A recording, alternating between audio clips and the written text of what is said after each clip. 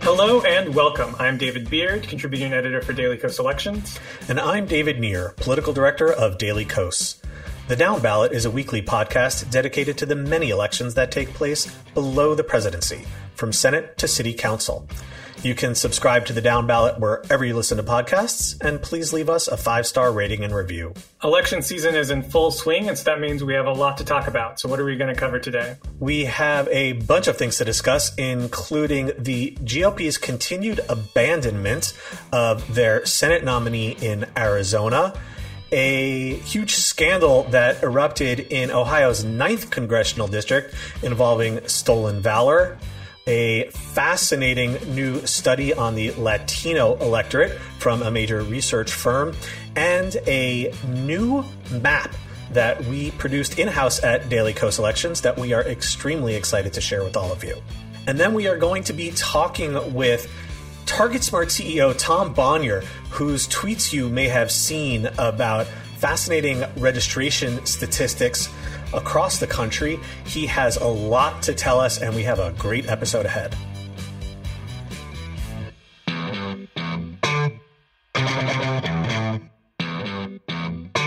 So, Beard, it seems like the situation for Republicans in the Arizona Senate race just keeps getting worse and worse and worse.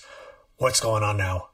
It's really one of the stranger situations I've seen in following sort of ad buys in politics over many years at this point. But the Senate Leadership Fund, which is the independent expenditure PAC that is connected with Mitch McConnell and Senate leadership, canceled the remainder of its nearly $10 million reservation in Arizona after previously canceling, $8 million just before Labor Day, and the NRSC canceling $3.5 million, all of which was supposed to go to help Blake Masters beat Democratic incumbent Mark Kelly. But now none of that money is being spent by national Republicans, and they seem to be continually pointing towards Peter Thiel, who Masters once worked for, who spent $15 million to get him through the primary. So they keep asking Peter Thiel to, come in, spend that money again, be that backer of Blake Masters to get him through this Arizona general. And Thiel just doesn't seem interested in it. So we're left in this position where money keeps getting canceled and replacement ad buys are not being brought in by the Republican Party or by any sort of outside group either. So Thiel's PAC has spent about $1.7 million since early September, including reserving a 30-minute infomercial that's going to premiere October 1st, which is quite a strange use of money. But according to multiple outlets, that money isn't coming from Thiel himself, but from other donors. So he just seems totally uninterested at this point in spending any more money on Masters' behalf.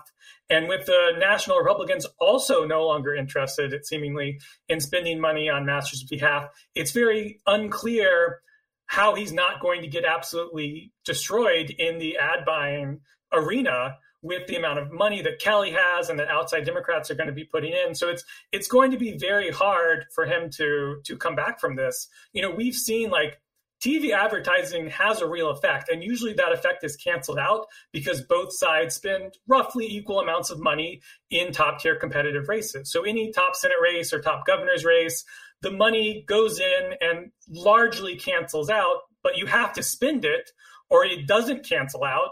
And overriding TV ads from one side is really seriously going to hurt you in persuasion audiences. So it's totally inexplicable what Republicans think is going to happen here, or if they're just sort of abandoning Arizona to Peter Thiel's whims. It seems like they are making the biggest desperation play ever by threatening Thiel's protege, saying, we're going to abandon him unless you show up.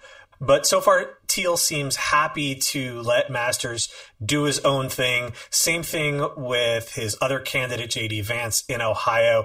It's really, really strange. And on top of that, it's not as though these big Republican groups, the SLF and the NRSC, seem to be pouring more money into other races that they think are better bets. It really feels like they actually are trying to conserve resources here. So, yeah, just really inexplicable. And if you sort of step back a little bit further, the GOP path to taking the majority in the Senate just seems really narrow now, because if John Fetterman's lead in the polls actually holds, that means Republicans would need to flip 2 seats.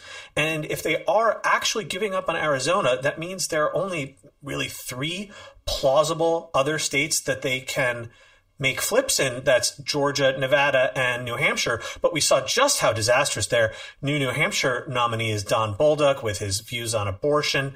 So it just seems that the GOP path is incredibly, incredibly tight at this point. Yeah, it's really not what you would have expected 6 months ago, but here we are. Well, here is something that we would have expected 6 months ago. In Ohio's 9th congressional district, Republican J.R. Majewski was just busted this week in a new report from the Associated Press that said that, contrary to his claims to having served in combat as an Air Force veteran in Afghanistan, Majewski actually never deployed to the country. In fact, he didn't get any further than the U.S. ally of Qatar, where he helped load planes at an air base very far from the fighting. Majewski is a real piece of work. We've talked about him before. He is a QAnon conspiracy theorist. He put together pro-Trump rap videos that are obviously terrible. And he even went to the Capitol and appeared to participate in the insurrection on January 6th. He is absolute scum. And the good thing is that longtime Democratic Representative Marcy Kaptur has been running really aggressive ads targeting Majewski for all of the ways in which he is a threat to our republic. You know, this is a district that Republicans gerrymandered quite extensively. It used to stretch from Cleveland to Toledo. Now it's just in the Toledo area and northwestern Ohio, and it got significantly redder. It went from being a district that Joe Biden won by 20 points to one that Donald Trump would have won by about 4 points. So just an enormous swing. Republicans obviously are salivating at the thought of taking on Kaptur, but Majewski has been about as terrible a candidate as they could possibly imagine. And, you know, just to give a sense of how depraved this is, he didn't just make up a story that he went and served in Afghanistan.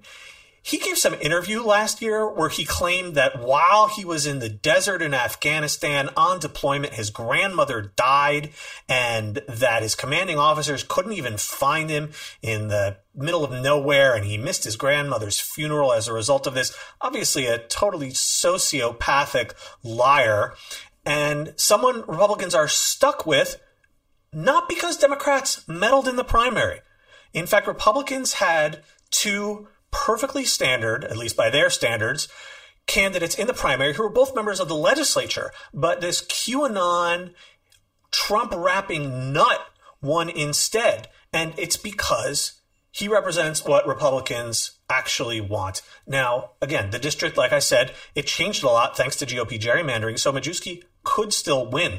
But he and his flaws are absolutely keeping this race on the board for Kaptur, and I can guarantee we will see some really hard-hitting ads from her on this score soon. One of the things we've really seen at the Senate and gubernatorial level is that these bad Republican candidates have a real negative effect on their polling and presumably on their results in November. You know, we never know if that's going to actually change the result, but it's having an effect. And as you get further down the ballot, you wonder the degree to which these effects will break through, because people just are less familiar the lower and more localized you get with their congressperson or with their state legislature, and tend to just vote more for a party or how they're feeling about something broader. But with stories like this, you can really imagine this breaking through and really genuinely benefiting Kaptur. So one of the things that I've been keeping an eye on since 2020 is the Latino vote, its movement from 2016 to 2020, and where that might lead going forward. And just this week, Eki's Research put out a memo about better understanding the Latino electorate and where they stand now that we're about 7 weeks out from the election. And they found that while there was about an 8-point swing from 2016 to 2020 in Trump's favor, that movement hasn't really progressed or receded from 2020, but largely held still to where it was in 2020. And that comes from sort of two forces in opposition, one of which is Latinos' concerns around economic stewardship under the Democrats. And obviously, the past couple of years and inflation has not helped that. There are two contrasting forces that are keeping Latinos from moving either more towards the Democrats or more from the Republicans from 2020. And on the Democratic side, there's concerns about poor economic stewardship, and that hasn't helped in the past 2 years with high inflation and things of that nature. But on the other side, there's real concerns in the community that Republicans just don't care about people like them, working class and middle class Latinos, and that's preventing them from really moving to the GOP in greater numbers. A couple of other issues have become top of mind in addition to the economy. Gun control, particularly in the wake of Uvalde, and abortion, of course, has become top of mind for practically everyone in the wake of the Dobbs decision. But the important thing that they emphasize was that you can't just substitute these issues for the economy. The economy remains a key factor and the thing that people are most concerned about in the Latino community, and that has to be addressed front and center. They also observe that among 2020 Biden voters who disapprove of the president's job performance, young Latinos, Latino men, and self-identified conservatives are overrepresented among that set. So those are really the folks who are most persuadable. They don't approve of Biden's record, but they voted for him in 2020 and presumably are open to voting for Democrats, but have concerns right now. And another flag that they had that was especially worth watching was the Spanish dominant community, which is Latinos who prefer to receive their news and media in Spanish. And that had some of the highest undecided rates among Latinos versus those who prefer to receive information in English.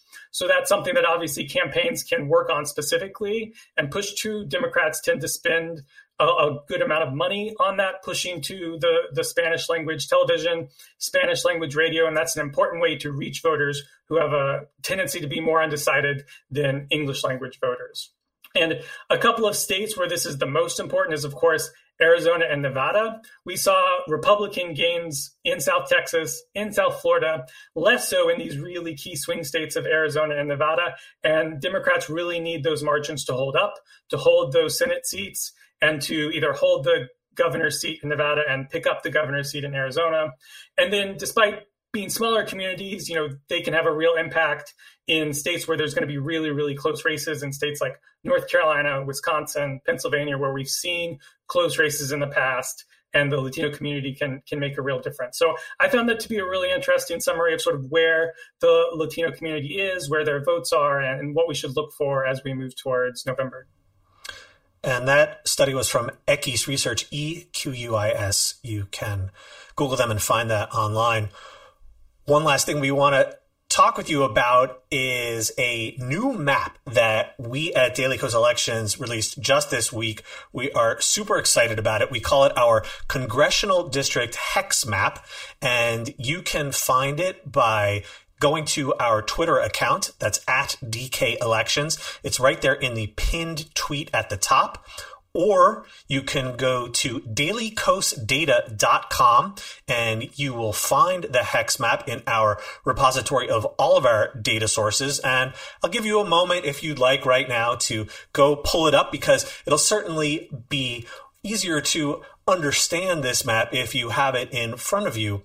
But in short, maybe the best way to sum this up is you might remember those garbage maps that Donald Trump used to love circulating that showed his 2016 victory on the county level. And Trump loved those maps, of course, because they were painted heavily in red. In fact, he even retweeted one that said, "Impeach this." Shortly before his first impeachment, he supposedly handed out copies of the maps to visiting dignitaries or reporters to brag about his win.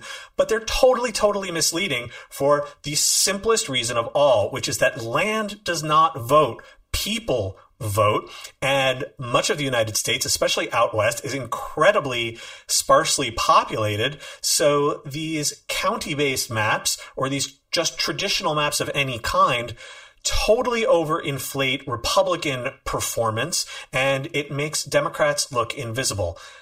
The Daily Kos Elections hex map is designed to remedy that problem. On a traditional congressional district map, obviously the rural districts, just like the rural counties, look enormous, and the urban districts disappear into invisibility just because they're so small and packed close together.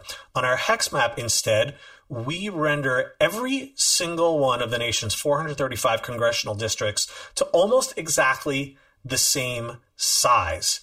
That way, every single seat pops out. So whether you're looking at election results or the outcome of a vote on the floor of Congress, every vote is represented equally. And that only makes sense because each congressional district has a roughly equivalent population. And also, every member of Congress obviously only gets a single vote on the floor of that chamber.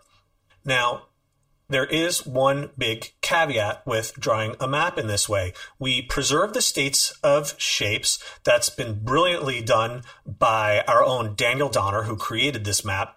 But in many of these states, urban districts will wind up appearing to be in a different part of the state than they actually are in real life. It's especially true in New York State, for example, where you have so many districts in New York City, but if you want to represent them all of equal size, the urban districts get shoved upward into upstate New York.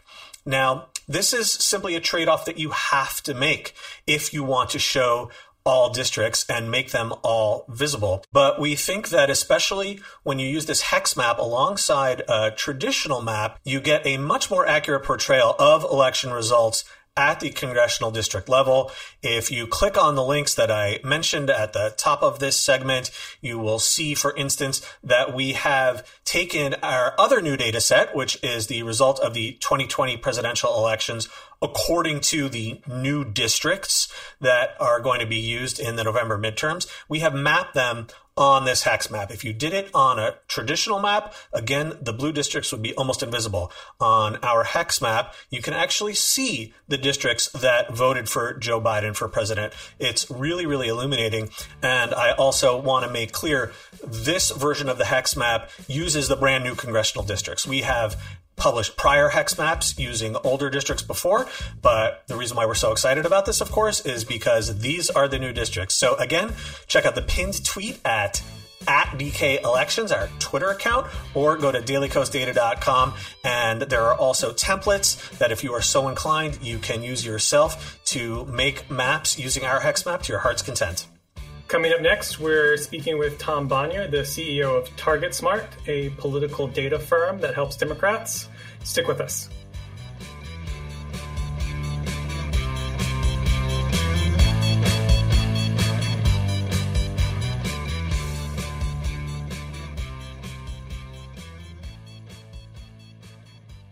Joining us today is Tom Bonier, the CEO of TargetSmart, which is one of the leading Democratic political data firms. Tom, in particular, has been posting some really eye-popping figures on voter registration statistics nationwide, and we are very excited to talk to him about those numbers. Tom, thank you for joining us. Thanks for having me. So we describe TargetSmart as a political data firm, but I'm not sure if folks necessarily have a particular idea of what that means. So maybe you could start by breaking down what TargetSmart actually does for Democrats. Yeah, so as you said, at our core, we're a data firm, which means collecting as much information as we can about the American electorate. So we work with Democratic campaigns, progressive orgs, labor unions, and when they're out there doing their field organizing, when they're doing voter contact, they have, some very basic needs, which means we need to have an accurate address for someone so we can go knock on the right door, which doesn't sound super sexy, but is actually important, especially when people move around a lot. Having the right phone number, having a cell phone number. So we build, starting with the publicly available voter registration data that states put out, and then we append as much information on top of that from as many sources as we can to get a more accurate reflection of who this voter is, and really, most importantly, what motivates them. So we'll build models. We want to understand their partisanship. We want to understand what issues might motivate them. It's so difficult these days to get anyone's attention for more than a few moments because the media landscape is so fragmented. So we specialize on trying to find that needle in a haystack to better understand the voter. So hopefully you can have a relevant conversation with them in the moment that you might have their attention for. So what are some of those other sorts of data sets that you mentioned that you use to enhance your understanding of individual voters that you get voter registration records from the states? So it varies, but most common would be consumer data sources, the sort of data that's used for marketing perspectives. For our application, it can help fill in gaps that aren't available at the state. So, for example, and we'll talk about this more shortly, I'm sure, gender. Not every state reports gender with voter registration, and so it's obviously important to have that data in terms of doing voter targeting. And so we'll sometimes rely on consumer data sources where they will have that sort of information, or demographic data like someone's likely educational attainment. We saw after 2016 how the polls were wrong. And one of the biggest things they were wrong about was they weren't taking into consideration educational attainment and how important that is, especially when you look at white voters and how predictive it could be of someone voting for Trump versus Clinton. So data like that, income data, that sort of thing. So you mentioned some of the types of clients that you have a few moments ago. Can you be a little bit more specific about how exactly they're using this data that you provide? Yeah, so there's basically two sides. There's, that we're all probably familiar with, what people call the hard side and the soft side. The hard side being direct candidate work and working with Democratic Party, Democratic National Committee, state Democratic parties. And we do that. A lot of work where Democratic campaigns are using data that we're helping feed into. We're not the only source for that, but we're one of many sources providing consumer information, that sort of thing. And then there's the soft side. So that would be labor unions, C4, super PACs, progressive orgs. And to them, we're providing a full voter file where they'll take this data, and how they interact with it will vary based on the organization and based on their capacity to intake large amounts of data, frankly. Some have teams in-house where they take in these raw files and they'll perform their own analytics on them. They have their own tools that they're using, and they'll use that to parse the data. So in the end, where it comes out the other side is maybe one of their organizers doing a door knock in a canvas. And it's from the data we provide, having the right address, the targeting they do to figure out, is this someone who's likely to be a target for our organization, to the organizer taking it. And then there's actually a feedback loop there with a lot of these organizations where then they'll collect data at the door and then bring that back in so that they can get an even better depth of understanding of that voter and really what makes them tick. Now, you have lately been publishing a lot of your own research using this data that you gather, in particular about the results of the astonishing referendum in Kansas this summer. We have talked about that vote a lot. Of course, abortion rights supporters turned back a measure that would have excluded abortion rights from the state constitution by a huge 18-point margin. This is in a state that Trump won by double digits.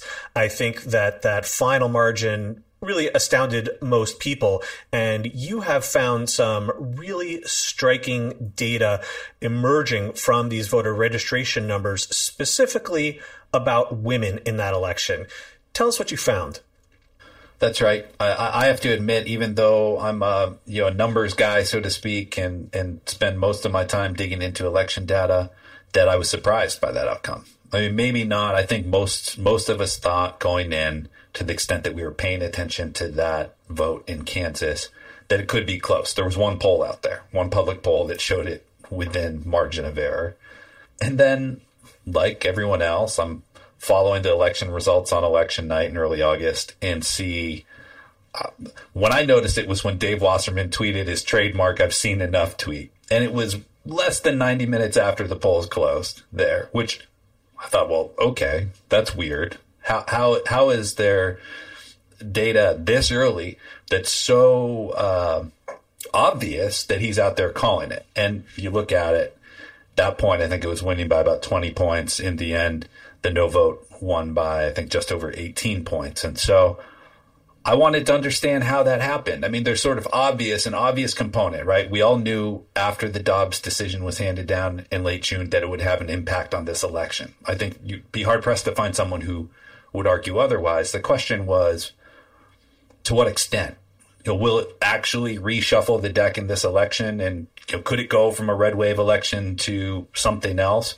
I don't think anyone knew, and this was the first hint that, well, maybe something might be up. Let's figure out how this happened. And so to your question, what I did is looked at the voter registration data to see, well, who was registering to vote in Kansas leading up to that election. And so what I did is I set June 24th, the date of the Dobbs decision being handed down by the Supreme Court, as that inflection point, and looked at voter registration in Kansas before and after that date, and found that before June 24th, it was basically what you would expect. The new registrations were basically evenly split between men and women.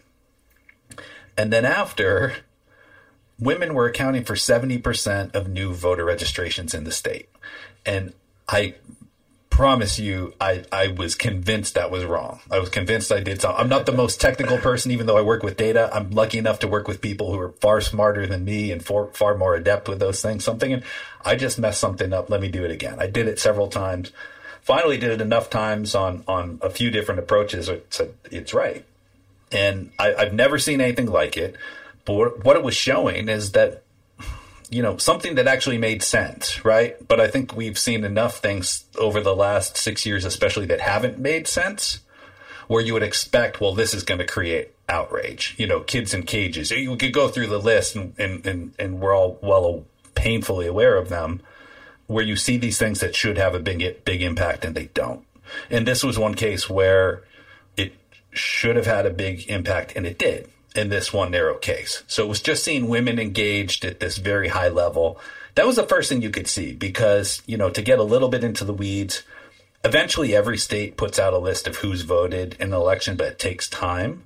So at that point, the voter registration was all we had. So it was an indicator. It wasn't a promise that those women voted or anything else, but it was an indicator that women were far more engaged after Dobbs than they were before. And it specifically seemed to be centered around that vote on protecting choice in the state constitution. That's an extremely dramatic shift from essentially 50-50 male-female voter registration to 70-30. How did that break down in terms of raw numbers, though? Or are we talking about significant numbers that could actually move a race? No. That's the interesting thing. And I'm glad you bring that up, because it's a question that when I share this data, usually on Twitter, I'll get that question a lot. And the fact was, the overwhelming majority of voters in any election are not going to be first-time voters. They're not going to be new registrants.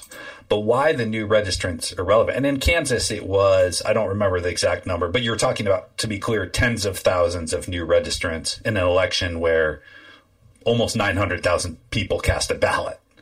The relevance there was that surges in intensity and enthusiasm among segments of the electorate generally are first apparent in voter registration data. We saw that in 2018. We asked a similar question in 2018. The Parkland massacre happens on February 14th, 2018. The March for Our Lives happens 2 months after. And you see this surge of youth engagement and activism, and then it's met with this level of cynicism from the establishment that says, well, but young people don't vote in midterms, which has generally been true. But similarly, it felt like, well, something had to be different this time. And so we started tracking voter registration and saw, well, young people after Parkland registered at a much higher rate than before.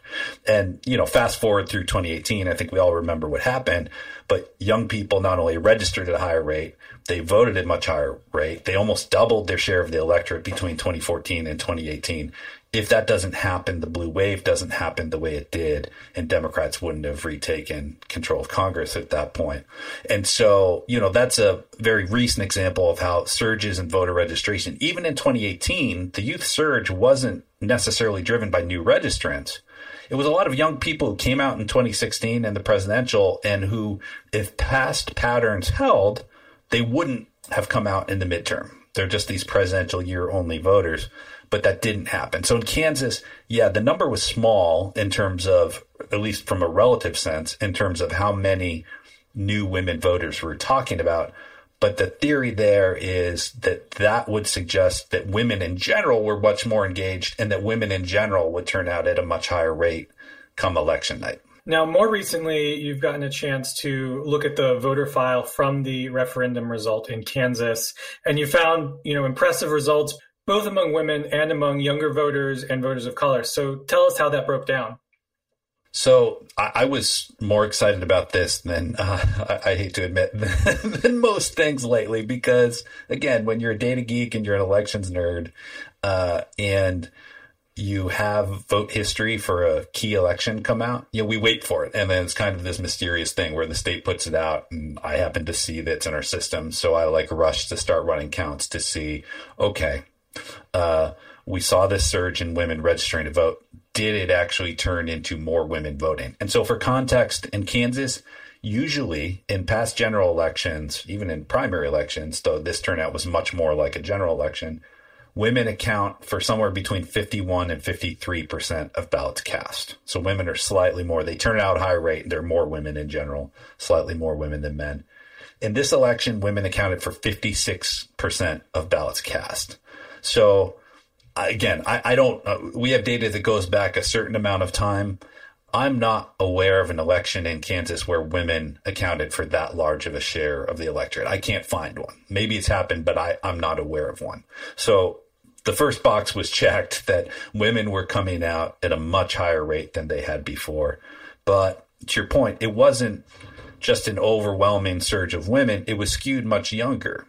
And to the extent that people say that young people don't vote in midterms, well, this was a midterm primary election in early August, an election that was handpicked by the anti-choice movement for the pro-choice position to fail. The idea that young people, women, Democrats, progressives wouldn't vote. The state was handpicked. Yet young people came out at, here's a stat that blows my mind, more voters under the age of 30 voted in this Kansas primary election than voted in the 2018 general election in Kansas. And like I said a moment ago, 2018, the youth vote was really good. So it was already a high benchmark, and younger voters in Kansas actually exceeded that. And to your last point, it was a diverse electorate, at least, grading on the curve for Kansas, which is not a especially diverse state. But you have a growing Latino population. Latino voters accounted for a larger share of the electorate in this election than they did in any election other than the 2020 presidential. Huge number of Latino voters came out. And when you look at those Latino voters, they were super young. The median age of a Latino voter who came out to vote in this primary election was 35. The median age of a white voter who came out to vote in this election was 55. You don't see separations like that of 20 years when you're talking about median age. It was amazing the extent to which this coalition that was women, younger voters, Latinos came out to produce such an impressive result.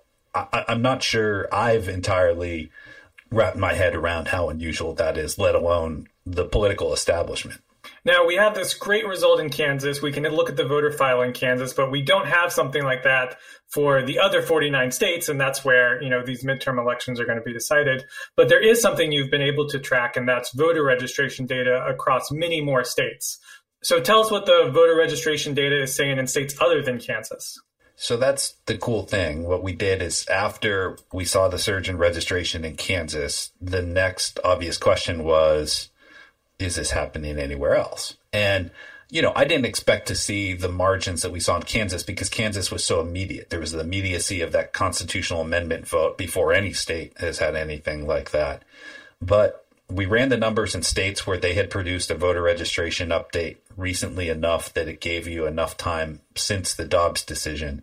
And what we found, and this was analysis that we started back in August and have continued since then, that we found almost entirely, the consistency of this is shocking. I think at this point we've looked at 46 states, and all but 4 of those states have seen women account for a larger share of new registrants after Dobbs than they did before. And in fact, in many of these states, the gender gap that you're seeing is double digits, huge gender gaps. And these are key states. It's the pattern's actually interesting because I think maybe some people initially thought of Dobbs as something, well, that's going to motivate blue state voters.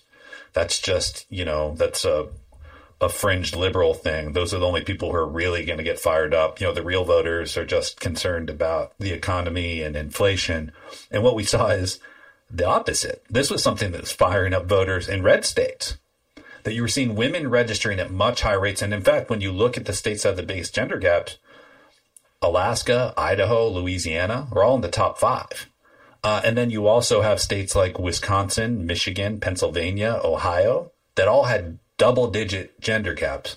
In fact, the smallest gender gaps, which were still increases, representing increases among women registering to vote, were in blue states, which in the end, it makes sense when you look at that. Like Oregon. Oregon's one of the few states that actually didn't see an increase in gender gap. Well, Oregon's a state, first of all, that almost everyone's already registered to vote. Because of automatic voter registration, and they do a very good job managing their elections there. But also, choice is protected and enshrined in their constitution. So it's not something that's necessarily going to motivate voters like it would in a state where they have had to live with a reality where women can no longer access basic health care. So again, to a point I made earlier, this is one of these things where when you look at the data, you say, well, it actually makes sense in a way where we haven't seen things make sense in the past in terms of a reaction to really something tragic happening, which in this case, I'd say is relevant with the Dobbs decision. So yeah, really around the country, seeing surges in women registering to vote. Now, this seems to buck the broader or more typical trend where the party in power tends to lose the registration battle.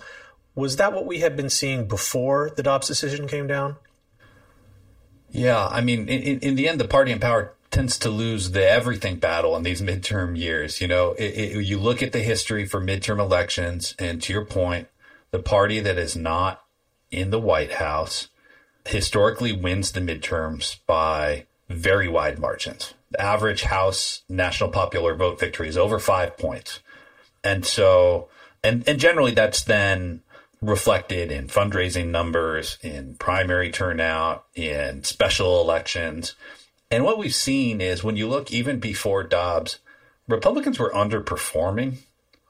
They were still likely poised to go and take back the House and the Senate, but they were underperforming. And I think there are reasons for that, right? And when you look at January 6th, when you look at the extremism of the party, when you look at the kind of candidates they were nominating or were winning primaries, when you look at Trump still being the standard bearer for the party, I think there were a lot of reasons that Republicans were underperforming. But still, when you look at the polling, Republicans took a lead in the average of generic ballot polls, national polls, which is generally a pretty good indicator of where things stand in these races. They took a lead back in October of last year, and they held that lead. It wasn't a huge lead, but it was a lead up until not that long ago.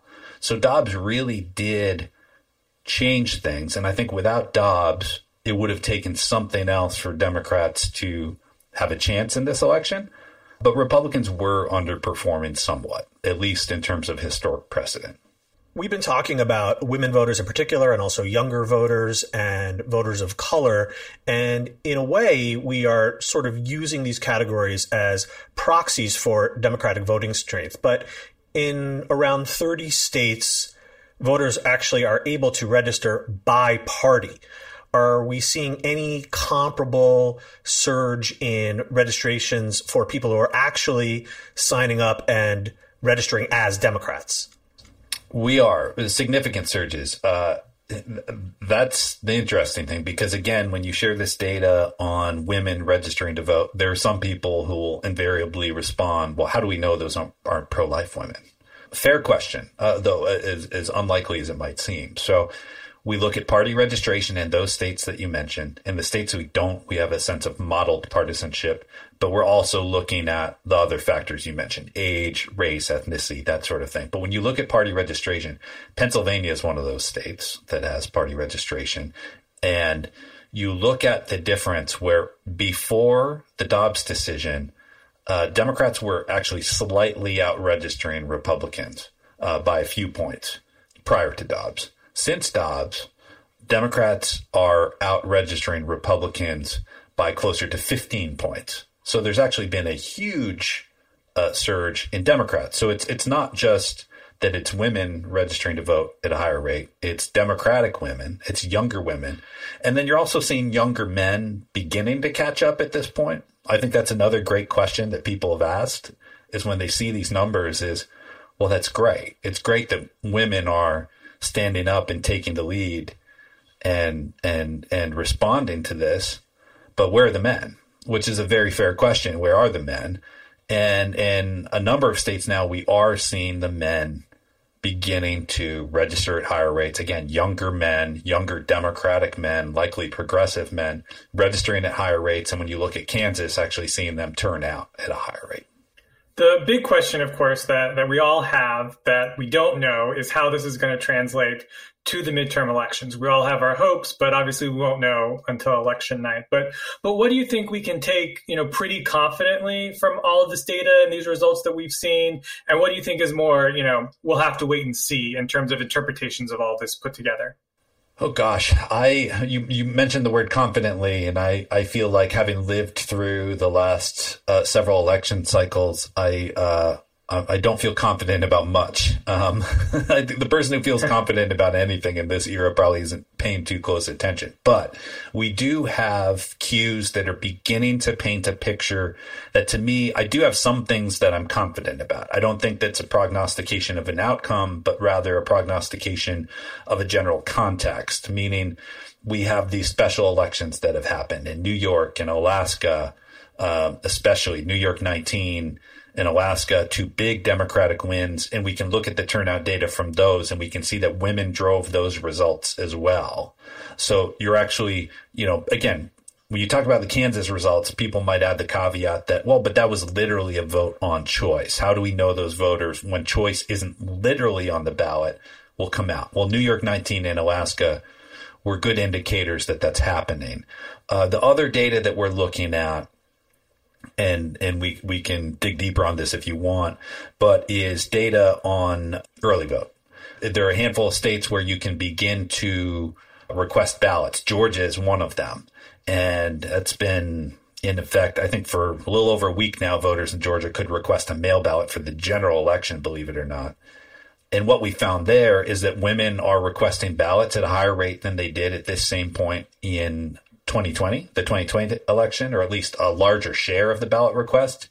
And African-American voters, especially African-American women, are requesting a much higher rate, meaning in 2020, at this point, African-American voters accounted for 30% of the ballot requests in Georgia. Right now, they account for 37%. So huge differences. So there are those little hints that we can read that would suggest that, yes, this is something that's going to continue through Election Day. In terms of your question about how confident can we be, it's going to have an impact. I think the bigger question at this point is if you take the dynamics that are really opposing each other on either side of this. On one hand, you have the fact that it's a midterm election and everything we talked about that should have set this up to be a so-called red wave election. And you have inflation still a factor. You have the president's popularity rating still not being very high, but improving. You have those factors. And on the other hand, you have everything else. You have Dobbs sort of leading the way, but this narrative of Republican extremism. The one thing I am confident in predicting is that the outcome in terms of control of Congress, especially the House, is going to be very close. There will not be a significant wave election in one direction or another. You're not going to see either party picking up 20 seats in the House. This is going to be something where control of the House will likely be decided by just a few seats, sort of thing where we probably won't know the outcome until a week or 2 or 3 after. We all recall how long it takes to count these mail ballots in some of these states that tend to take their time. And so I think that's where we're headed at this point. We still have a decent amount of time, so the caveat stands, as always, that things could change. But that's how things are looking at the moment.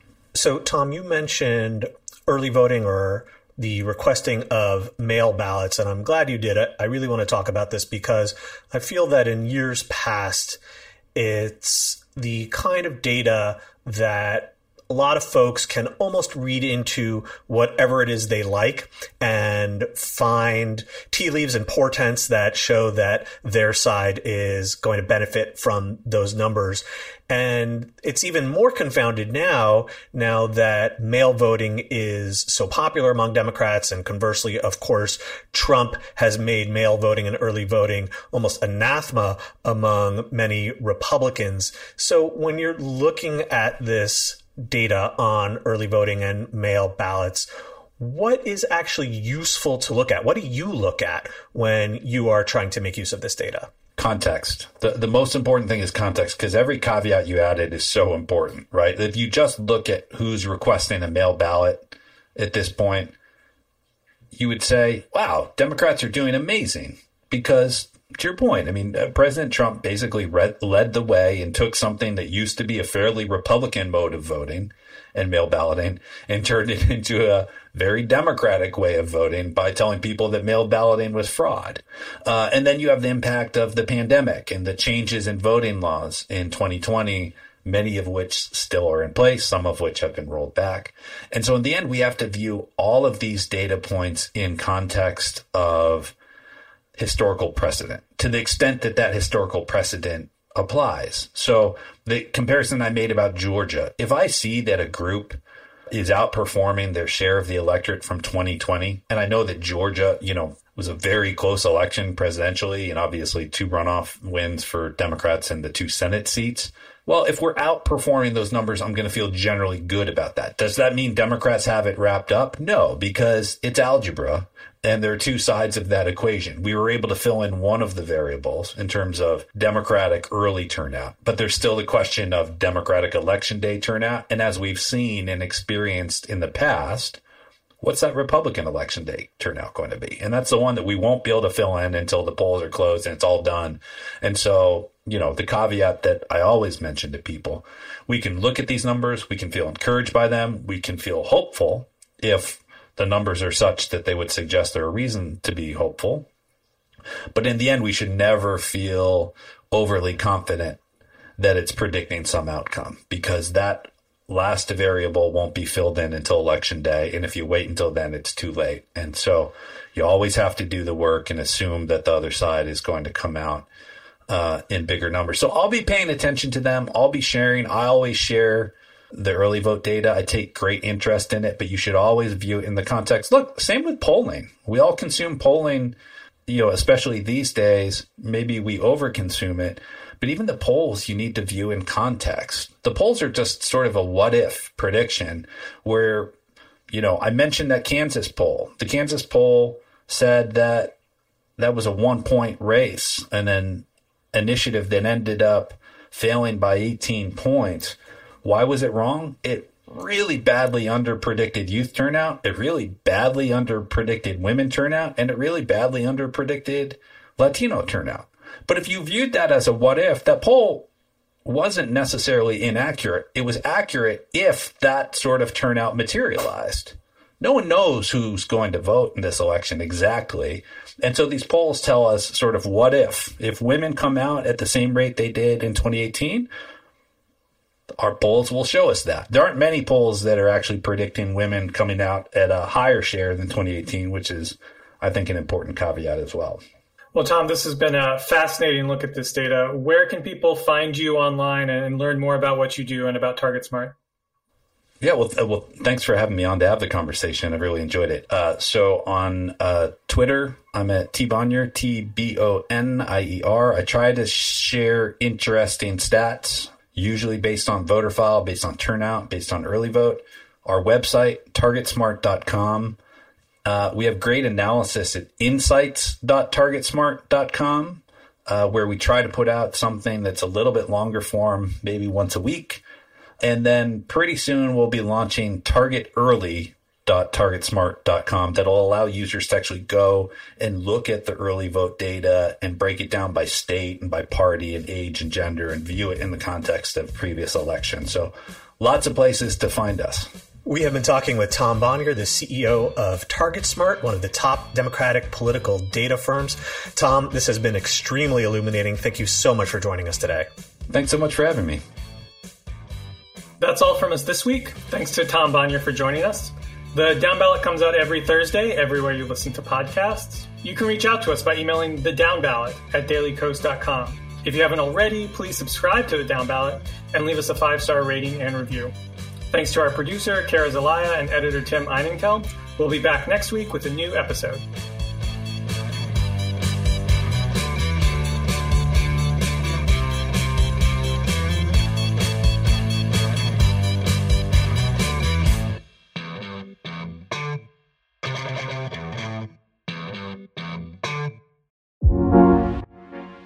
Everything is on the line this election. Abortion, climate change, even our democracy. But this election will come down to voter turnout, and if we can do our part to get out the Democratic vote in key races. November 8th will be here before we know it, and people are already voting early. What are you doing to help get out the vote? I'm Paul Hogarth from the Daily Kos activism team. I help run our Get Out the Vote activities, recruiting thousands of volunteers into effective action that can get Democrats out to the polls. As of October 1st, more than 40,000 of you have already volunteered, but we need more if we are going to win. We have made a comprehensive list of ways you can get involved to change the outcome of the 2022 election. Whether it's walking precincts, making phone calls, writing texts, sending letters and postcards, or even driving voters to the polls, we have an activity for you, and we need you today. Go to dailycoast.com/GOTV, as in get out the vote. That's dailycoast.com/GOTV, and scroll down to find the best campaign and the best activity for you. Don't wake up on November 9th feeling you could have done more. Join us today at dailycoast.com/GOTV, as in get out the vote.